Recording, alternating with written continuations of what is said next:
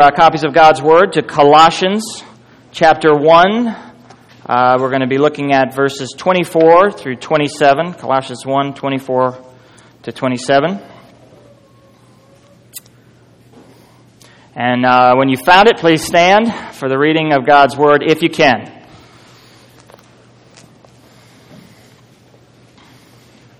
Colossians 1, 24 through 27. This is the Word of our Lord. Now, I rejoice in my sufferings for your sake, and in my flesh I am filling up what is lacking in Christ's afflictions for the sake of his body, that is, the church, of which I became a minister according to the stewardship from God that was given to me for you, to make the word of God fully known, the mystery hidden for ages and generations, but now revealed to his saints. To them God chose to make known how great among the Gentiles are the riches of the glory of this mercy, which is Christ in you, the hope of glory. Please be seated.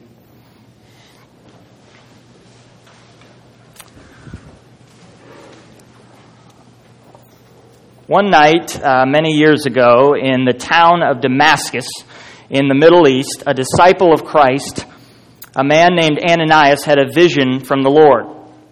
And the Lord said to Ananias, he said, "Go to the home on Straight Street, and there you will find a man from Tarsus waiting for you to lay hands on him." And Ananias was appalled. The man God was ordering him to see was none other than Saul of Tarsus, the ravaging warrior against the Christian church. Ananias had reason to be afraid. It was Saul who had been a participant in the stoning and martyrdom of the Christian, the beloved Christian, and first deacon of the church, Stephen. Saul had watched the coats of men who stoned Stephen to death as he looked on approvingly at his killing. Saul had then ravaged the church in Jerusalem, entering house after house, dragging men and women to prison, some to never see anyone again. Saul hated Christ, and thus Saul hated Christians. He was a man on a mission. He would travel to Damascus, and he would root out anyone who professed Christ. And Ananias was red meat for Saul, and Ananias knew it. But what God revealed to Ananias to calm his fears that night was profound, and we know it from Acts 9. He said this, "Go," he said, God said, "for Saul is a chosen instrument of mine to carry my name before the Gentiles, kings, and children of Israel. For I will show," get this, "how much he, Paul, must suffer for the sake of my name."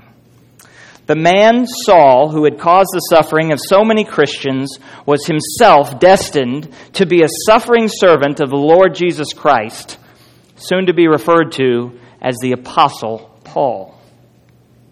Years later, a Christian man named Epaphras headed to Rome to join a fellow brother of Christ in prison. Epaphras was to be prison mates with the Apostle Paul. The man who had once persecuted Christians was now being sought out for his Spirit-inspired wisdom and faith. Epaphras had come to know the Lord through Paul's ministry and had founded a church in a town called Colossae. Epaphras had come to Rome bringing some good news about the Colossian church, but also that the church was in potential danger from misguided doctrine and beliefs. And Paul, after bathing the church in prayer and through the inspiration of the Holy Spirit, began to write a letter we now know as Colossians. Paul, having just covered the magnificent scope of Christ's lordship and the work of Christ in our lives, now turns his attention in chapter 1, verse 24 through 27, to the driving passions of his ministry. And this is what we're going to cover today, the driving passions of his ministry to the church. So we're in our passage today. Let's look at those. Number one, the number one thing, or number one in our text at least today, that Paul was driving at was Paul had a joy in the Lord, even amidst suffering. Look at verse 24. He says this, "Now I rejoice in my sufferings." The first thing that is apparent here is Paul is filled with joy. Paul was in prison. He was under house arrest in Rome. He was a Roman citizen, much like we consider ourselves American citizens, as we know our rights. He was a man able to relate in a remarkable way to the Romans, to the Greeks, and to his own people, the Jews. Christ himself had appeared to Paul, calling him to be an apostle. He wanted to preach the gospel. Jesus Christ and him crucified, and yet his freedom had been taken from him. Now, this could have been an incredibly bitter experience for Paul. He could have been angry. His pride could have overtaken him. And when you think of pride, it is the absolute thief of joy. When we think we are owed something and then we don't get it, pride can overwhelm us with great discontentment. The Holy Spirit had inspired Paul to write in Romans 12:3 this, "For by the grace given to me, I say to everyone among you, not to think of himself more highly than he ought to think, but to think with sober judgment." You see, when we are confronted with the Scripture, when we are confronted that we are dead in our trespasses, that we were dead men walking, and then by grace we've been saved through Christ and nothing in ourselves, we realize the only thing we actually deserve is eternal damnation and judgment, righteous judgment from God. But when we awaken, as Paul did, to the riches and mercies of God's grace in Christ, it overwhelms any discontentment and pride in our lives. And what it bears is the fruit of joy. Paul was rejoicing in the Lord, and not in easy times, but in the midst of suffering. And think about what Paul had already been through. And we know what Paul went through because he told us in 2 Corinthians 11. You ready? Here's the list. And I'm sure there's many more things we could add. He says this, 5 times he received at the hands of the Jews 40 lashes less 1, 39 lashes. 39. 3 times he was beaten with rods. Once he was stoned. He faced danger from rivers, robbers, his own people, and Gentiles. 3 times he was shipwrecked, night and day adrift at sea. He faced danger in the city, at sea, in the wilderness, and from false brothers. He was plagued by hunger and thirst, and often went without food. He was found in the cold and the hot.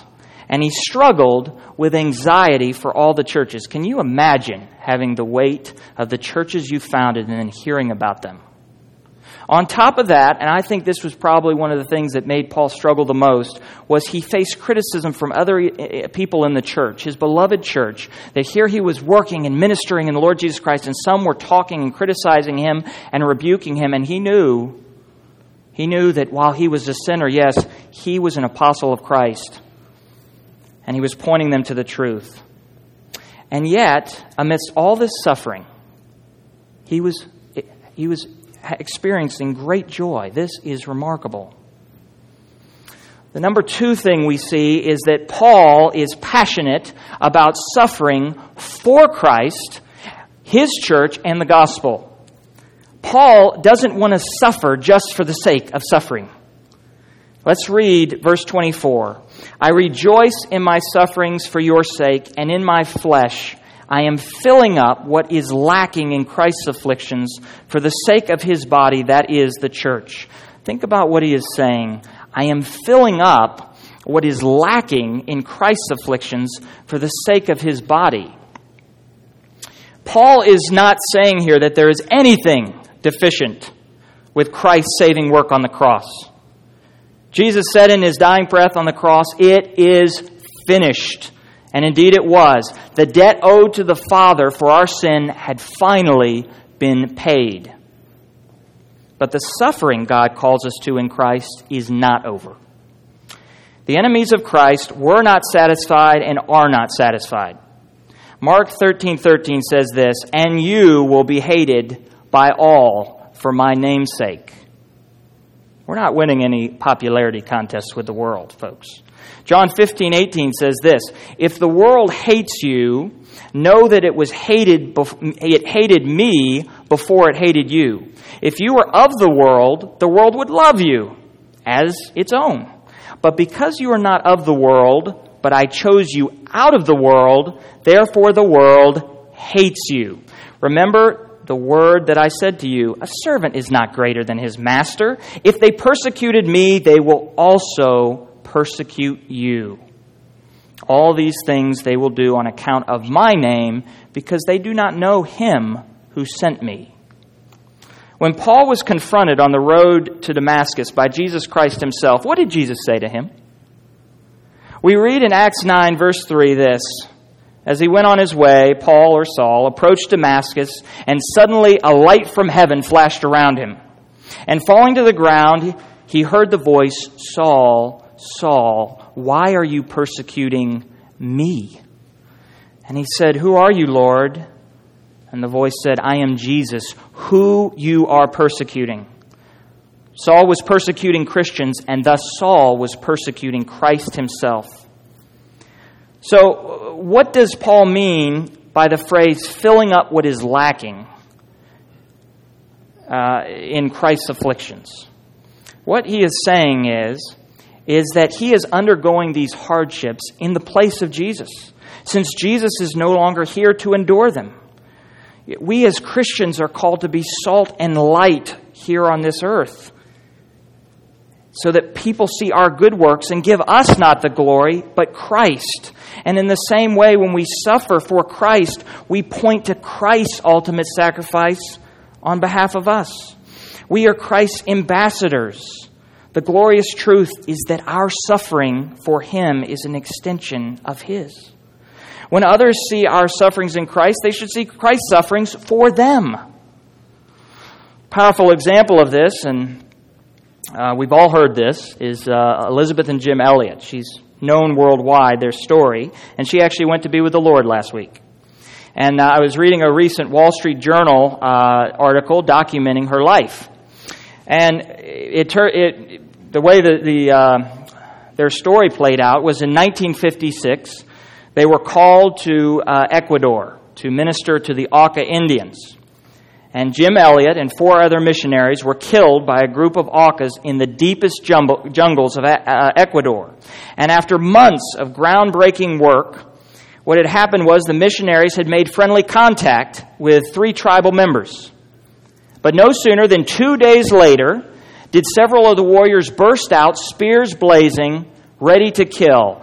And what's remarkable is the missionaries were armed with weapons that could have easily done the job. But the missionaries instead fired their weapons in the air because they believed they were ready to meet their Maker while the Aucas were not. Elizabeth Elliot and Rachel Saint would later leave their homes to live with the tribe that had killed their husbands. Elizabeth even brought along her daughter, Valerie. As a result of their bringing Christ to the tribe, today, about a third of the Aucas have become Christians. They might be worshiping even now. The Elliots and other Christians knew that they were called to take part in Christ's suffering for His glory, to demonstrate His sacrificial love for the Aucas. And now I have this question. Are we surprised when suffering comes? Are we surprised by it? We shouldn't be, because Scripture gives us a clear message of suffering. 1 Peter 4:12-19 says this, Beloved, do not be surprised at the fiery trials when it comes upon you to test you, as though something strange were happening to you, but rejoice insofar as you share Christ's sufferings, that you may also rejoice and be glad when His glory is revealed. If you are insulted for the name of Christ, you are blessed, because the Spirit of glory and of God rests upon you. 2 Timothy 3:12 says, Indeed, all who desire to live a godly life in Jesus Christ will be persecuted. What a joy and a privilege it should be for us to suffer for Christ. It's estimated that around 100,000 Christians give their life for Christ every year. And it might be much more than that. But what about America? The worst thing that seems to happen is the AC goes out one Sunday. That is appalling. I'll tell you. get this, I had to preach in the basement of a church in Gastonia the other week, because in the basement, not in the sanctuary, because bees had driven us out. The gall of those bees was just unbelievable. But we know, but in all seriousness, let's talk for a minute where we are here and now in America. We know that the Bible says we will suffer for Christ, and that certainly does not always mean at the point of a gun or persecution that leads to death. In America, we're seeing an enormous cultural shift take place, particularly in the arena of family and so-called gay marriage. The Supreme Court, as you know, on Friday overturned some 30 state marriage amendments and declared gay marriage as the newest right of the land.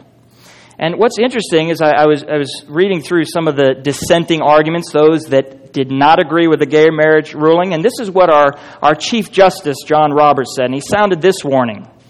Hard questions arise when people of faith exercise religion in ways that may seem to conflict with this new right to same-sex marriage. One example, a religious college provides married student housing only to opposite-sex married couples, or a religious adoption agency declines to place children with same-sex couples. This is the statement that was amazing to me. People of faith can take no comfort in the treatment they receive from the majority decision today. Justice Alito said the ruling will be used to vilify Americans who are unwilling to assent to the new orthodoxy. What he and Roberts said should be no surprise to us, given what Scripture tells us. The world is no friend of Christ and His Word.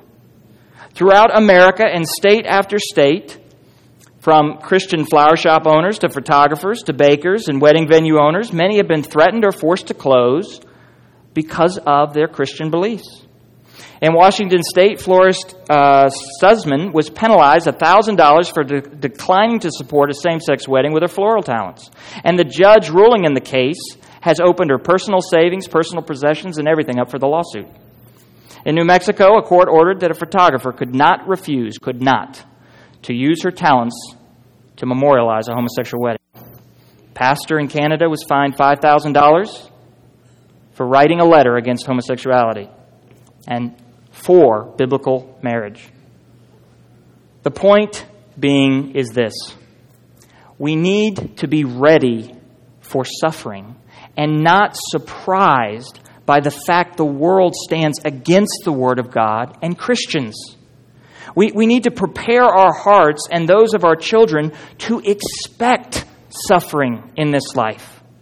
And what an opportunity we now have, more than ever in America, right here, to proclaim the Word of God, to speak truth in love, even when it's not popular, all while demonstrating Christ amidst our suffering. The third thing that Paul tells us today is this. His passion is, in Colossians 1, is to make the Word of God fully known and the mystery hidden for generations, but now revealed. Now look at verse 27. He says this: How great among the Gentiles are the riches of the glory of this mystery, which is this. Ready for the mystery? Revealed. Christ in you, the hope of glory. Now, can you believe this truth? Christ in us, pagans, Gentiles, non-Jews, the truth that God actually wants to graft us into the promise of Abraham and make us heirs with Christ, and the Son of God actually dwells within us. As Scripture says, do you not know, beloved, in Christ you are God's temple, and God's Spirit actually dwells within you? For we have been crucified with Christ. It is no longer we who live, but what? Christ who lives in us. The God of the universe sent His Son to pay the ultimate penalty for you and me, so that everyone who believes on Him shall not perish, but have everlasting life. And Jesus was wounded for our transgressions. He was crushed for our iniquities. Upon Him was the chastisement that brought us peace, and with His stripes we were healed. And this Christ then dwells within his former enemy, Christ in us, the hope of glory. And what this means for us here and now should be indescribable joy. Joy even in suffering. Now, I know in this room, we're not facing persecution like other Christians around the world. But there is great suffering among us. And I believe that whether it's persecution or suffering caused by sickness or death of a loved one or some great tragedy in your lives, the same principles apply. And the questions are the same. They are this: are you going to trust Jesus Christ and his sovereignty and love? Are you going to cling alone to him for your hope? If our ultimate hopes and dreams are in our jobs, or in our 401ks, or in our pensions, whatever that is, or in our retirement, or in the United States dollar, or what people think of us, or if we desire to be somebody or something, we are putting our trust in things that the moths will eat and the rust will decay. Personal story. When I met my wife, I was legislative assistant to a congressman on Capitol Hill. And it was a very enjoyable time in my life. I began to even pray prayers that the Lord would make me into a follower of Christ he wanted me to be. And that was dangerous. April and I got married, but things changed dramatically after we got married. I left Capitol Hill for a political job where I was absolutely miserable. I was not treated well there at all. I then lost that job after the candidate I was working for lost his election. The Great Recession hit. My wife was involved in a car accident that totaled our vehicle. And I found myself a job on the bottom rung, of which I truly, absolutely hated. Now, trials were stirring, and albeit these are very small trials compared to what some of you face. But instead of looking at these trials as an opportunity to grow in my trust for Christ, as he was my hope of glory, I was consumed with bitterness and anger. Now, as if that wasn't enough, there was this truck I had. It was a 1992 Ford Ranger. And I had to buy it because the total vehicle accident, and so it was in near perfect condition, and it was $1,600, and it was old, but I liked it. And it was the only thing we could afford. Well, one day it happened. My wife, my dear wife, was backing out when she backed into the left fender of my truck, and it did some major damage. It left a gaping dent. Well, I was not happy. I started lecturing her on driving tips and safety and looking at the rearview mirror. But all of this was selfishness. I didn't want to drive a dinged-up truck. We had no money to fix it. Well, and then it happened. One day, several days later, I heard it. It was metal on metal. Now, I had gotten smart, and I had moved the truck back away in a different position and parked it differently. But my wife that day found it. She didn't find the left fender. She found the right fender. I now had a truck, and it was equally dented on both sides. And it was bad dents, y'all. Folks, this happened 4 times. Are you all feeling me right now? 4 times. I kid you not. Same exact thing. I'd hear a terrible metal bang. I'd go out, and a piece of my truck would be lying there.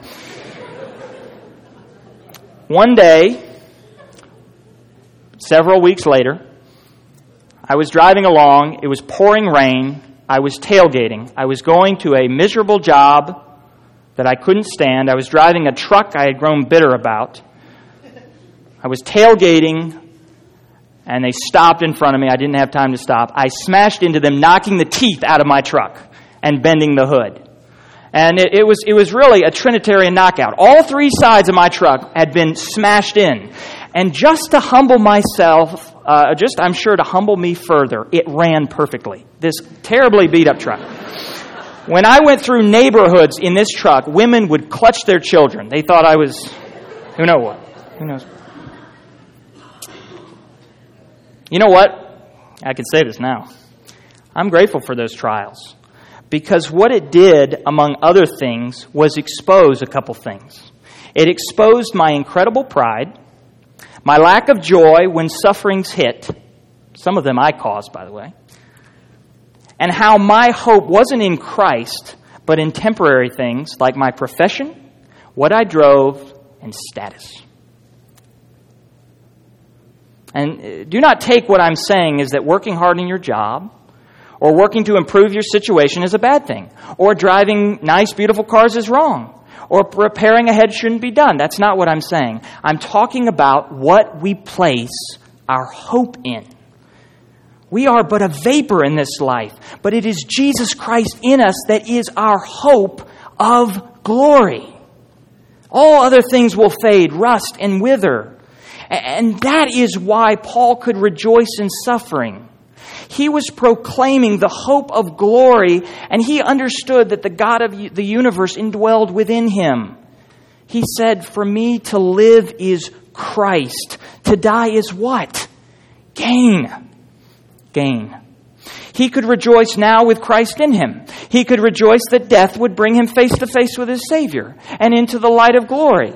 Either way, Christ was getting magnified in his life, and Paul was reaping in joy. Was reaping the joy. So in closing, the most powerful man in Paul's day was a man named Nero. And the contrast between their lives was remarkable. Nero had, by earthly standards, all the world had to offer. He had power, fame, fortune, multiple homes, prestige. The emperor who reigned during Apostle Paul's prison time took the throne at 17 years of age and had his mother and wife killed during his time in power. He was a flagrant adulterer. When a great fire started in Rome, Nero placed the blame squarely on Christians and ordered the torture of many for their faith. It was thought that Nero had Paul beheaded and Peter crucified.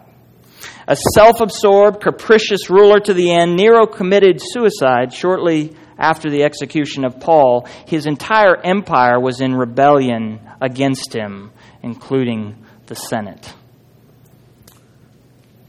And then we look at Paul, imprisoned under house arrest, bearing the scars of the multiple floggings, struggling against his thorn in the flesh. Having been chosen by God to bear the sufferings of Christ, there was Paul rejoicing in the Lord. And when the death sentence came several years later, and Paul faced the death penalty, his last act of suffering for Christ, we can only imagine what he was thinking. But it could have simply been one word: gain. Let's pray. Father God, Lord Jesus Christ, you are our hope of glory. And how we are amazed that you would dwell within your children. That, Father, you have called us to be salt and light through our suffering. Father, we pray for those who are suffering today, who are going through tremendous trials, and we ask, Lord, that you would comfort them, that you would give them grace, that you would give them mercy, and that their suffering would be done for your glory in Christ. So, Father, now we ask all these things in your precious name. Amen. Please stand with us as we respond with the Holy Spirit, living breath of God. How does Christ come in us through the Holy Spirit? Let us praise. Holy Spirit, living breath of God, breathe new life into my willing soul. Let the presence of the risen Lord come renew my heart and make me whole. Cause your word to come alive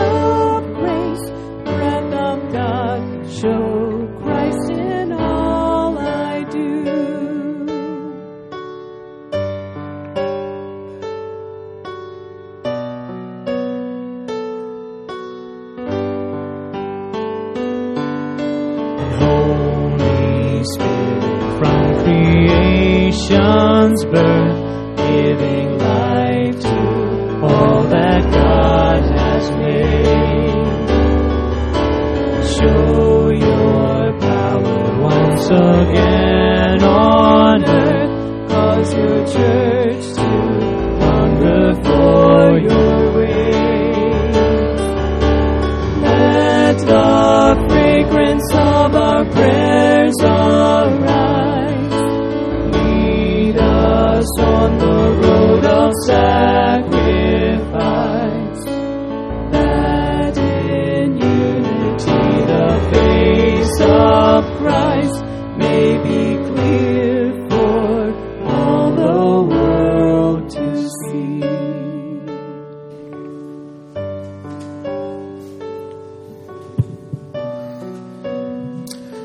Please remain standing, and if you take out your bulletins and the song sheet, as we prepare our hearts for the Lord's Supper, we're going to confess according to the larger catechism.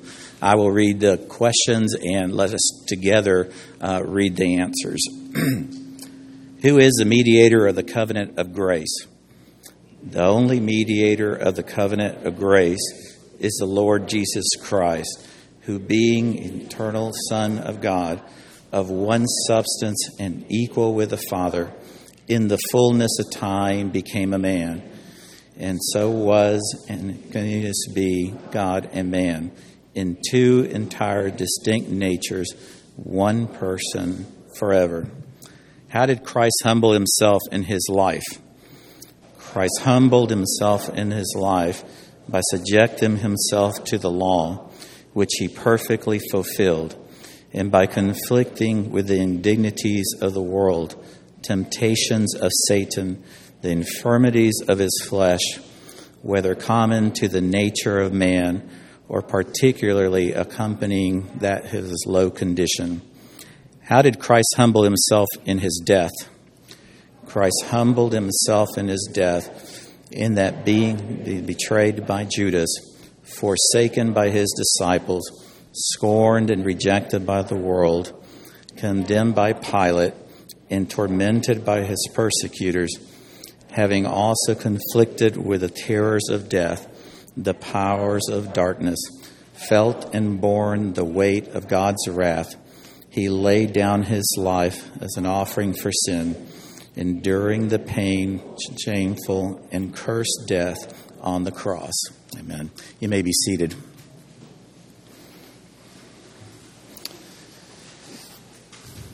In Luke 24, Jesus tells his disciples on that Last Supper that he had earnestly desired to partake with them. He said in Luke 24:15, I have earnestly desired to eat this Passover with you before I suffer.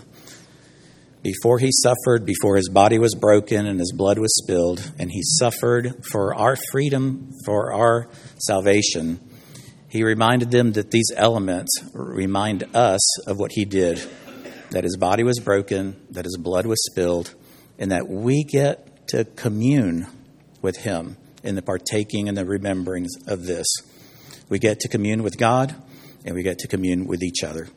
He unites us to himself in reconciling us and making us part of the family, and he unites us one with each other as the body of Christ. And when we suffer, we remember that we belong to him, that sometimes we're called to go through those same steps as Peter and Paul and so many others have gone before us. So as we remember these things, let us partake of this supper together. This is a supper that is for those that are identified with Christ, that belong to him. It is his supper, not Redeemer's supper, not mine, but Christ. And if you belong to him, you're committed to an evangelical church, this supper is for you, to partake, to remember his death and his resurrection. Let us pray. Heavenly Father, we thank you that, as we heard today, Christ suffered for us. And sometimes we are called to suffer as your body. As we take this bread and eat this, and as we share this cup and drink this, let us be reminded of your death until you come again and share it once again in your glorious kingdom. Amen.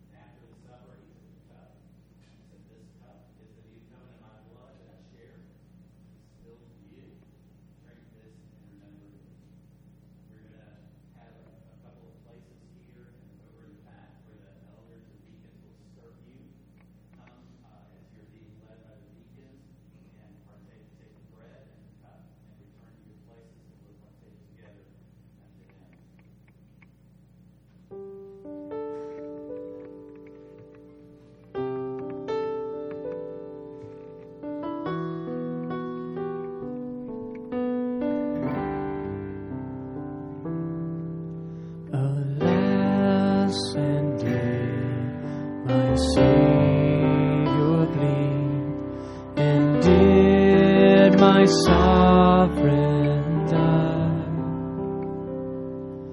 Would He devote that sacred head for such a worm as I?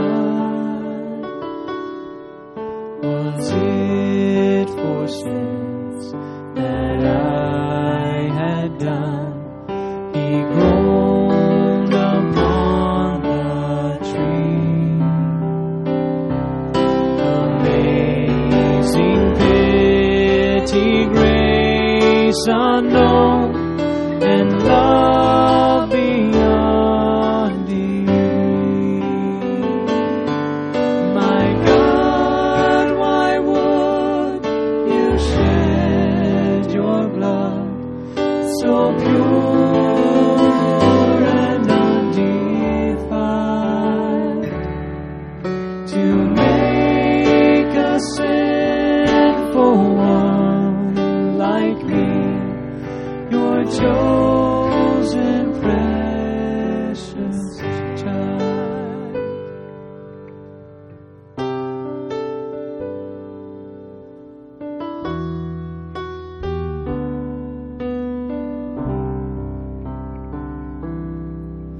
Will light the sun in darkness hide and shut His glories in?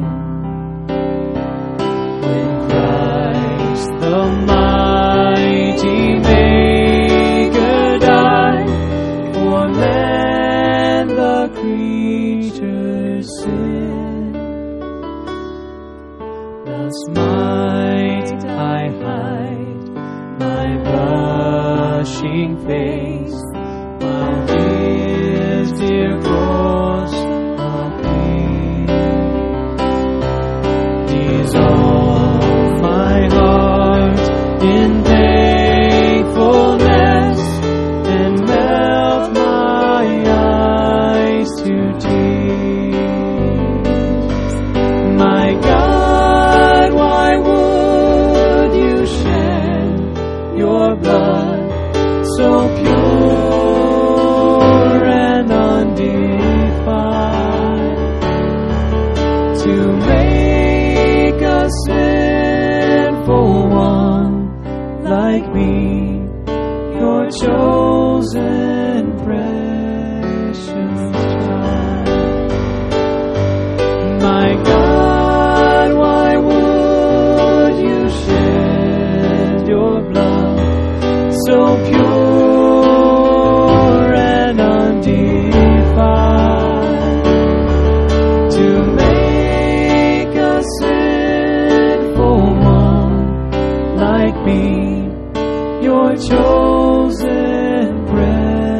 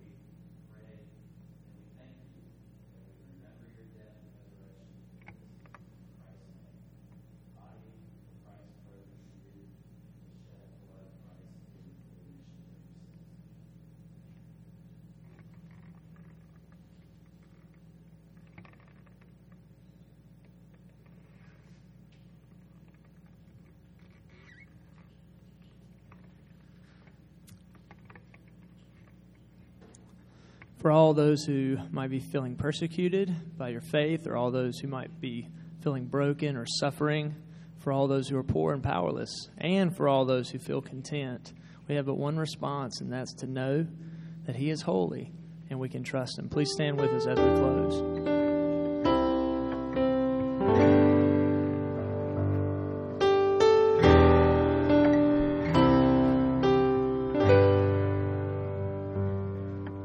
And all the poor and powerless, and all the lost and lonely, and all the thieves will come confess, and know that You are holy, and know that You are holy, and all will sing out hallelujah, and we will cry out hallelujah.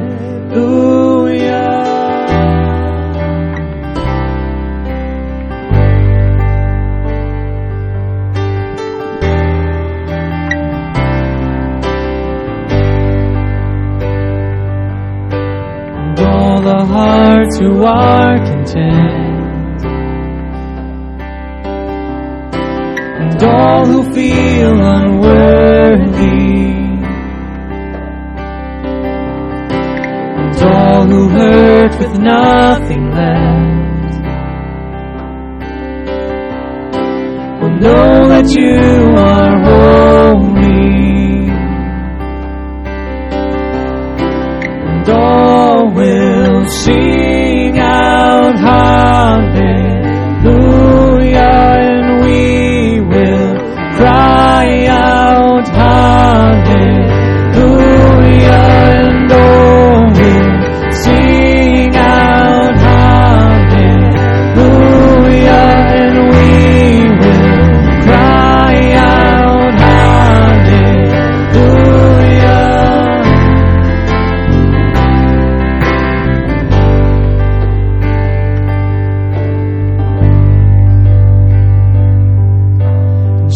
Shout it, go on and scream it from the mountains,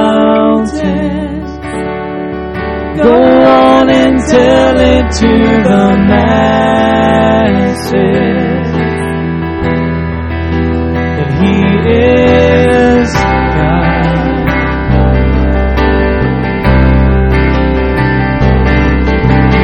Shout it, go on and scream it from the mountain, go on and tell it to the masses. He is God.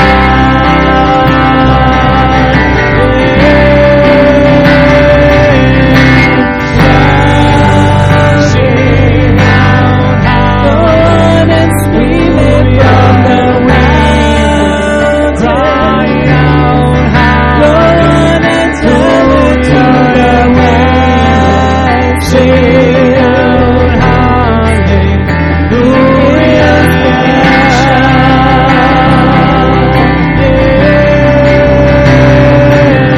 and we sing out, go on and scream it from the mountain, cry out, go on and tell it to the masses.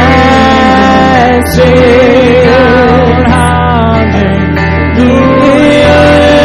shout.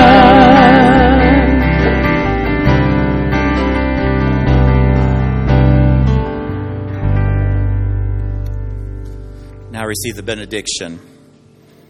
Now to Him who is able to keep you from stumbling and to present you blameless before His presence of His glory with great joy, to the only God, our Savior, through Jesus Christ our Lord, be glory, majesty, dominion, and authority before all times, now and forevermore. Amen.